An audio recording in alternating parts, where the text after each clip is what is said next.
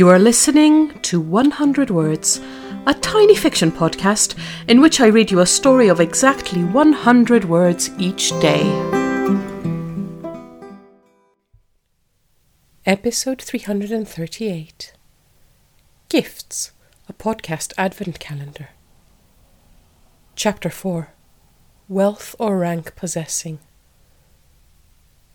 Jasper will be the first to admit he was never a present father. He justified it to himself for years by saying he was working hard for his family.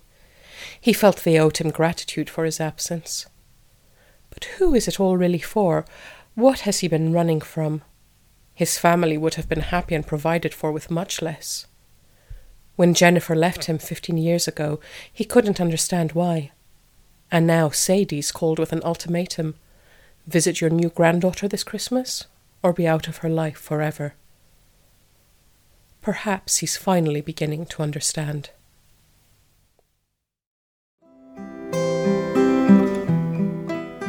Thank you for listening to 100 Words. This podcast is written and produced by Marilisa Valtazano. If you enjoyed today's story, why not share it with a friend? Don't forget to tune in tomorrow for another 100 Words. Goodbye.